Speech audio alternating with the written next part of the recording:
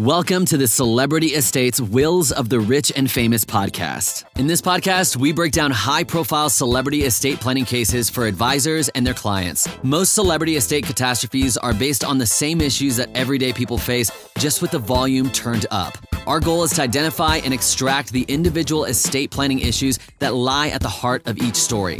We then discuss what advisors should expect and how to avoid common pitfalls. Hosted by wealthmanagement.com senior editor David Lennox.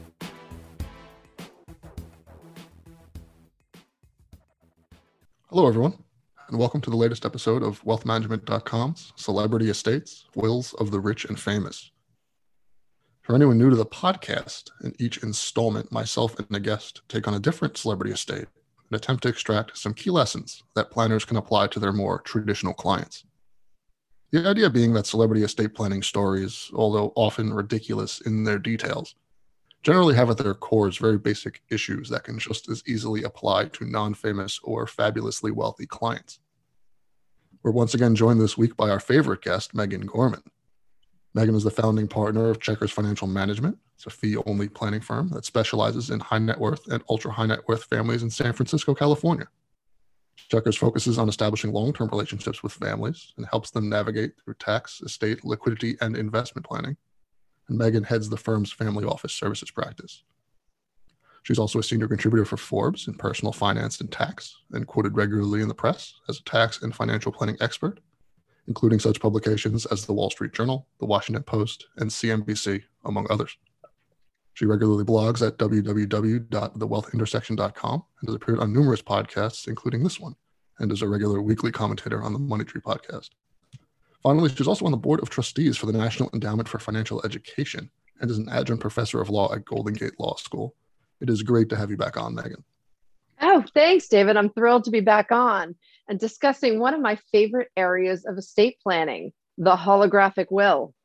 Absolutely. The subject of this, in case you couldn't guess from the holographic will comment, our subject this week is Larry King. King was a highly visible radio and television news host for some 70 years.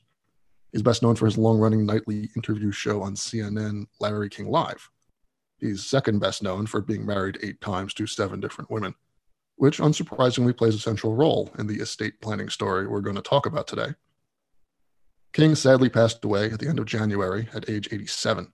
After a battle with COVID-19.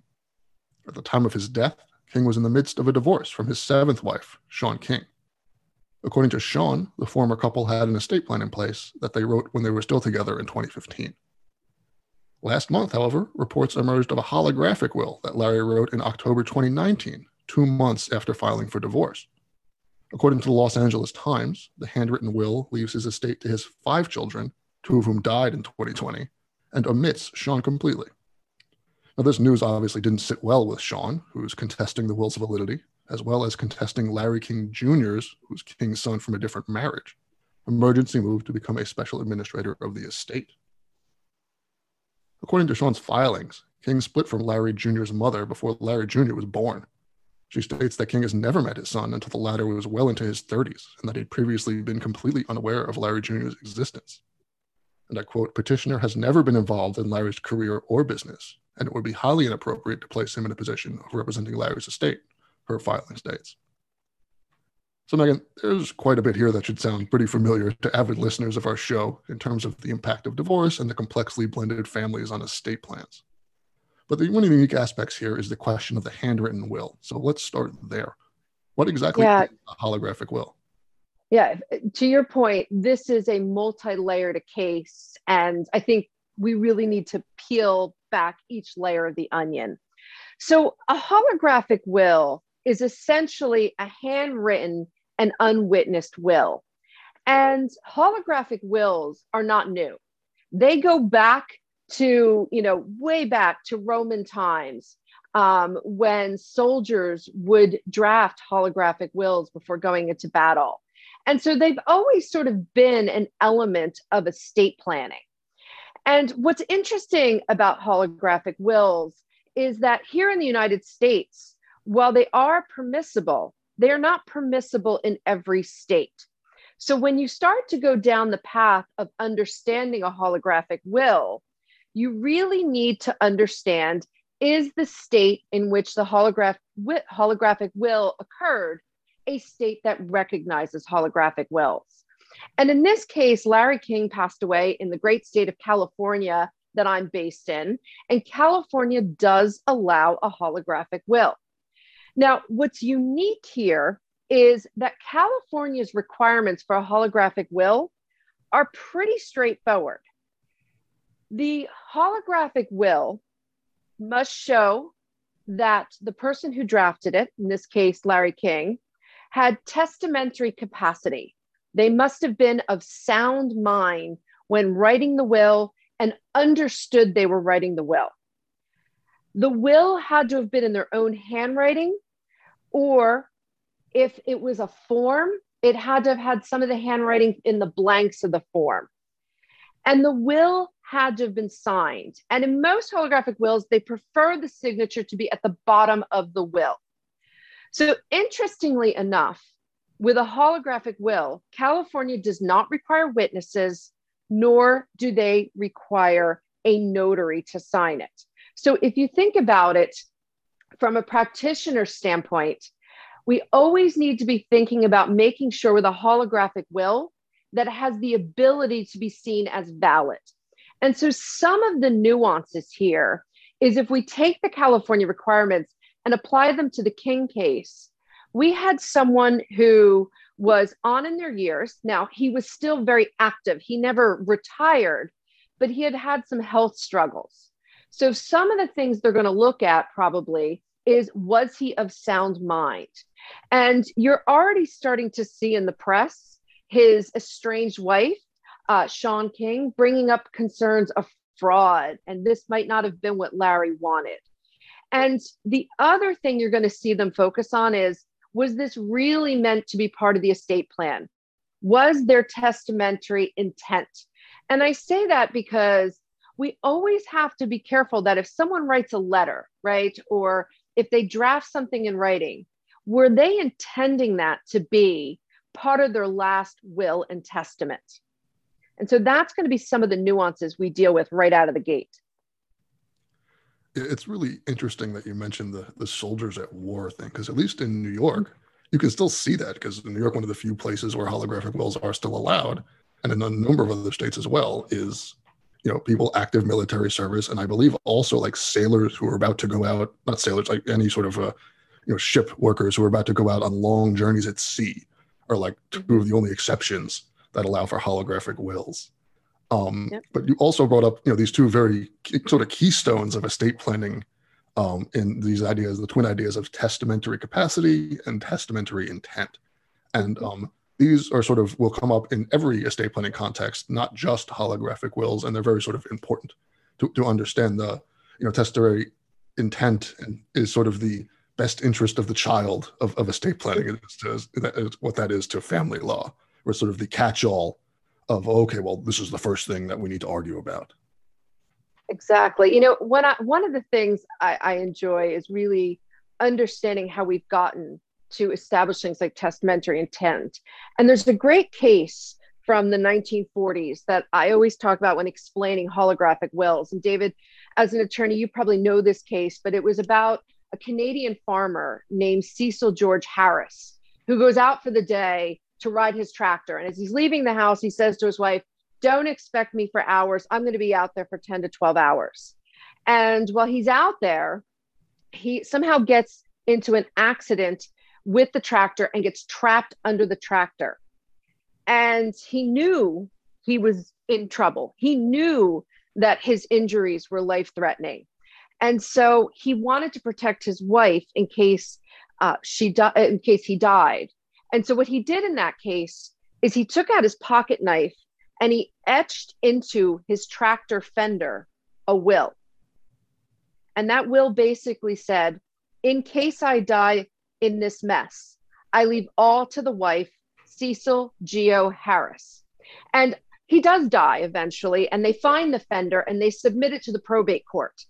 And I'm telling you this story because what that story truly illustrates is this person understood that this was his last will. He displays testamentary intent and he writes it down and he signs it. Now, in Larry King's case, we don't have a tractor fender involved. We don't actually know what the document looks like. But what we're probably going to be scrutinizing once more details come into play is, does he display that intent to make this his last will and testament? And one of the things I struggle with in this story, and I think, David, you probably do as well, is, when you're dealing with estate planning, attorneys have a whole toolbox, right, of things that we can do. And this was a man who had filed for divorce from Shaun King. They had been married, I believe, in 1997, filed for divorce in 2018, 2019, and he wrote the holographic will in 2019. But Larry King was a man who had substantial assets. Some estimates by the press have his estate worth over $100 million. And so when you have this sizable asset base and you're going through a divorce, and then on top of that, you're sitting in a state like California, did Larry make the best choices in regards to what was available to him? And that's one of the things I think we have to work through here. Yeah, I think to summarize, I guess what you're saying is that for someone who's still active and still able to get around, and who's obviously no stranger to the legal system and clearly has advisors and lawyers and is fine with interacting with the system, it seems odd that this is how, especially considering he already has an estate plan in place, which had been done, sort of quote unquote properly. It just seems odd that he would take this handwritten, like very shorthand route to going about these things. Right. But David, I'm going to point out, we take our clients as they are, and we have to, we assume if someone's wealthy and famous, that they have their financial house in order. But if you go back and look over the course of Larry King's life, he wasn't the most financially astute. I believe he filed for bankruptcy, had creditor issues early in his life. And to be candid, he married multiple times, right? So that's not often, unless you're doing it with prenups or postnups, that might not be the best financial decisions. So one of the things that comes to mind here, which makes me think that the holographic will was his intent, was he seemed to do what he wanted to do financially. And that he might have just thought this was a good idea. Yeah, and it's really interesting. We've seen, at least in the last several years, a couple of high-profile holographic wills. We've had Aretha Franklin's, and we very recently had Zappos founder Tony Hsieh's, which was just a series of Post-it notes sort of crazily posted around his house, sort of like a homeland situation, if you will. And in those cases, it was either that or intestacy. So when you're looking at testimony intent, it's like, well, this is all we have to work with. In this case, there's a previous estate plan. So how does that work then? What's, I guess, the proper way to sort of, the unassailable way to change an existing estate plan? And how does that interact with this idea of holographic wills? Yeah. So, I think the thing is, we should talk about what Larry should have done first, right? Yeah. In a perfect world, because this is California is one of the states that lets you change your estate plan before your divorce is finalized. So in a perfect world, Larry would have taken that step. So he didn't here. So I think what we have to figure out first is, was the holographic will valid? Now, I mentioned the elements of the holographic will: testamentary mindset, testamentary intent, and a valid signature. And so when those things are present, then what it becomes is the slippery slope argument of, was somebody unduly influenced, or did somebody commit fraud in encouraging him to do the holographic will? So I think in any sort of review of this, the validity of the holographic will have to be reviewed. Now, courts do not like to take away the ability of the deceased's right to pass on assets, right? So, the court is going to look at this, but they're also going to look and see, does the holographic will cover the entire estate? And I say this because there have been some conflicting reports in the press that the holographic will only covers $2 million of his estate, which could lead us to believe that the rest of the assets might have been held in trust. So that's not clear here. Now, we can tell from what his estranged wife is saying, she is trying to put forth in the press this idea of fraud, that this was he would never have done this. We have a watertight estate plan. This was not what Larry would have done. And you're seeing that commentary. So you can see the argument being formed here that the holographic will was not permissible. So I think what you're going to see is a debate over whether the will was valid, and then whether the will would, if it is valid, does it cover all of the assets, or does it just cover a certain amount? Now, I want to bring up something else here, because I think one of the more challenging aspects in Larry's case is the idea that he is based in California. And I can tell you, as a Californian, we all know it's a community property state.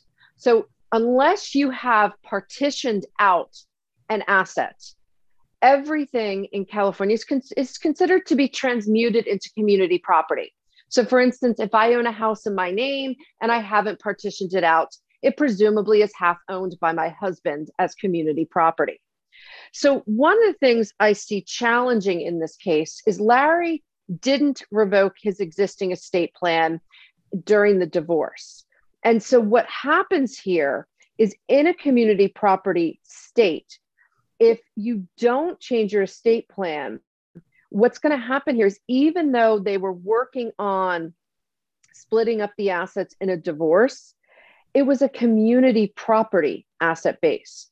So his estranged wife will likely get more under California law than she would have previously.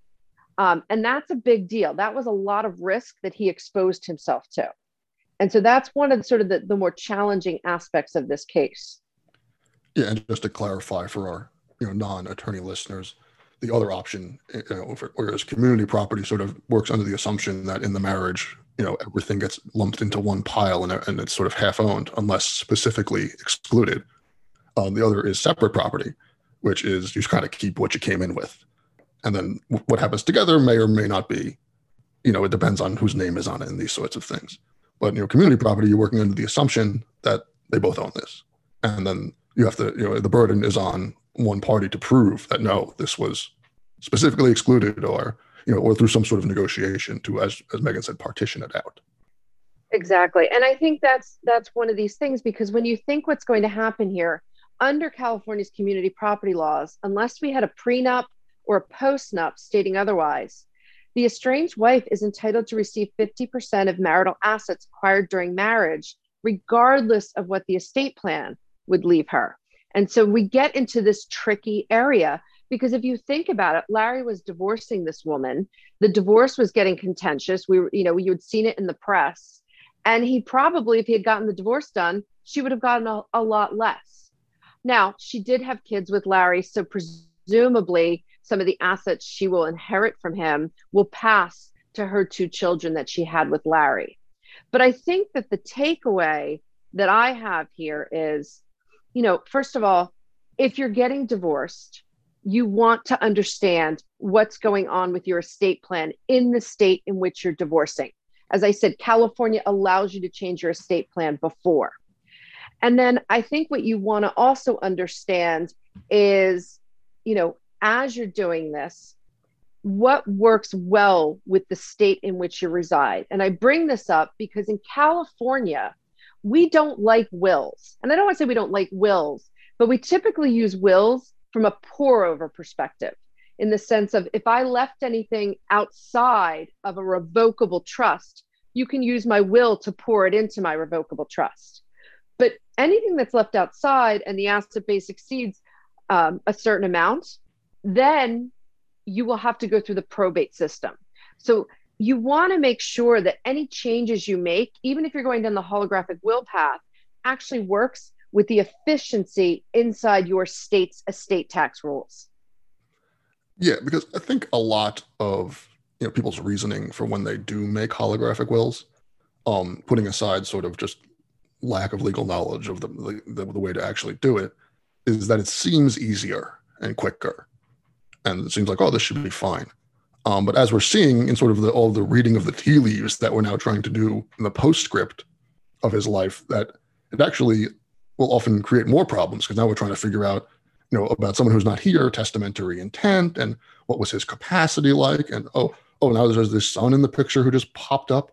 What was their relationship like, and we're having to do a little bit of he said, she said, basically, and decide who we believe more without ever actually being able to ask Larry, which is something that had the will been done through the proper channels or through a revocable trust, a lot of these questions would have been answered before they ever came up.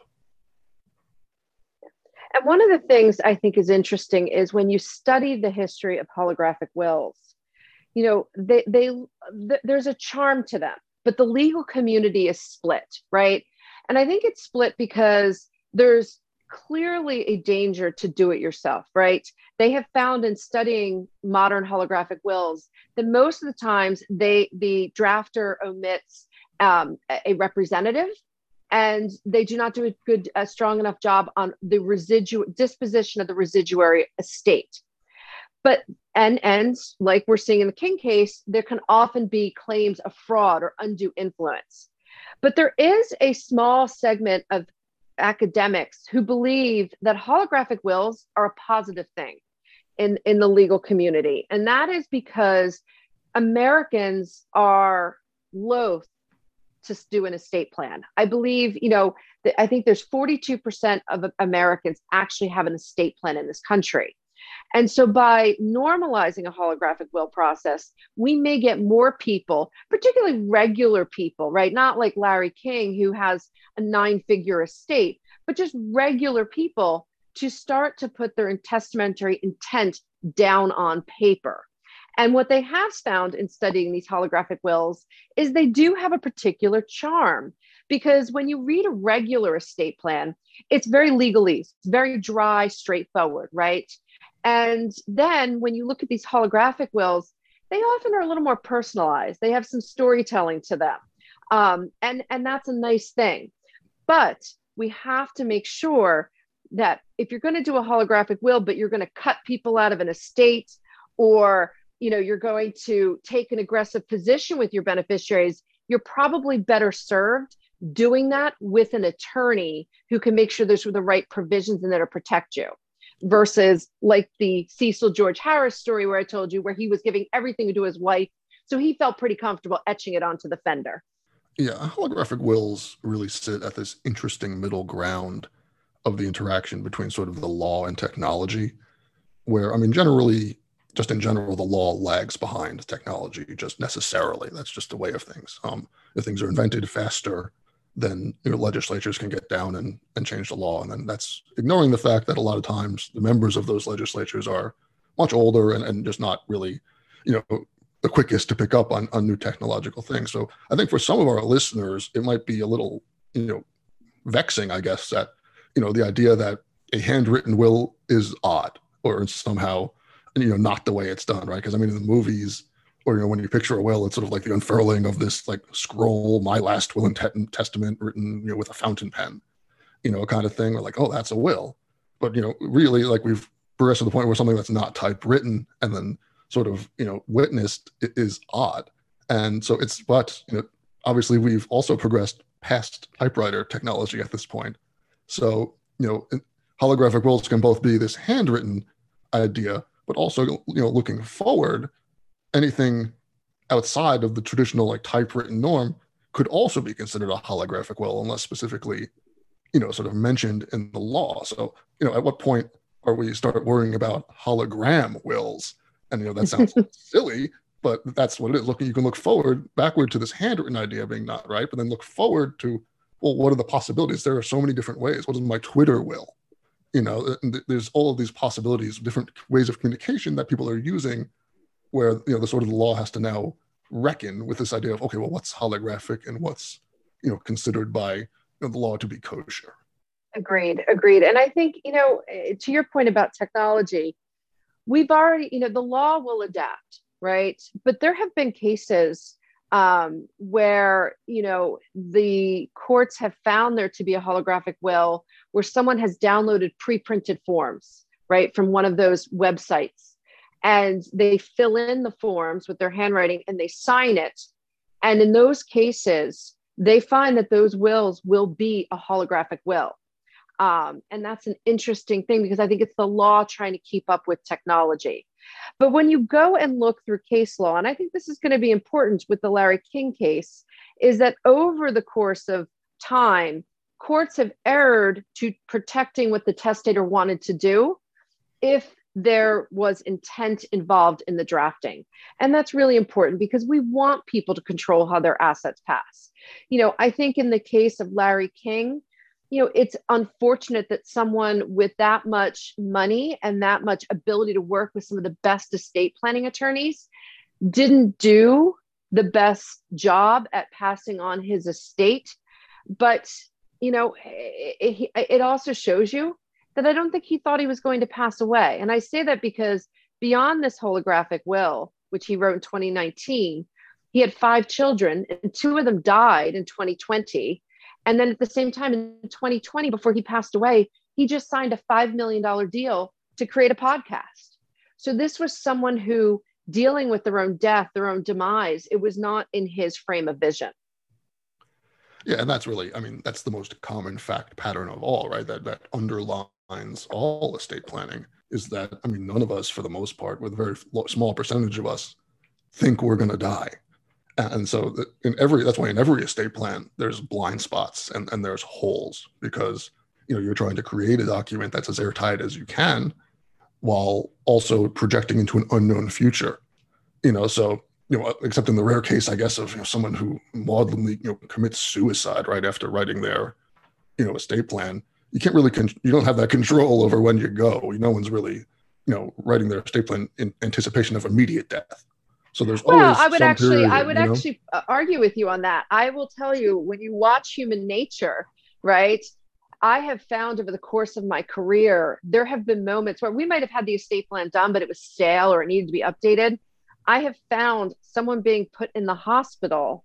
I have found over the course of my career, I've had a number of quote unquote deathbed signings where, someone's been with a terminal disease. They keep putting it off doing the estate plan or signing the estate plan. And we get it done right before they pass. I think it has to do with the psychology of an estate plan, right?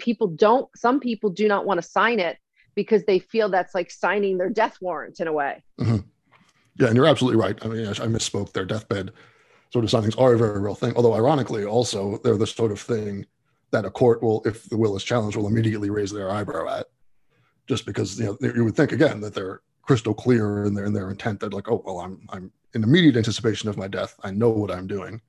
But in the same vein, now this opens up these more questions of, oh well, who was influencing them and who was there and these sorts of things. So there's always going to be blind spots in these things, and holographic wills, they sit at an interesting point in sort of adjusting these blind spots, as Megan has, I think, very adroitly pointed out, this idea of the convenience and the very personal nature of estate plans, which is it sounds silly to think about charm and personality in a legal document, but that's not something that should be discounted. It should be in the estate planning context, because when you're trying to guess intent and when you're trying to guess what the person may have wanted and discern these things, then charm and personality are important, and having it in the document can help in a way, in as much as it hurts having the document be sort of less legally strict.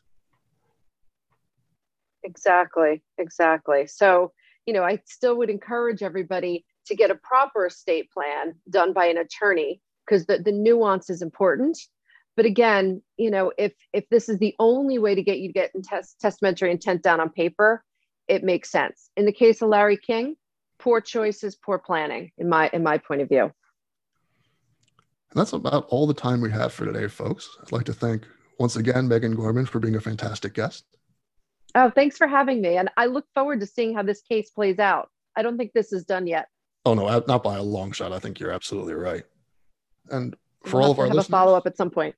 Yeah, absolutely. I'll see you, or I guess you'll hear me, on the next episode of Celebrity Estates, Wills of the Rich and Famous.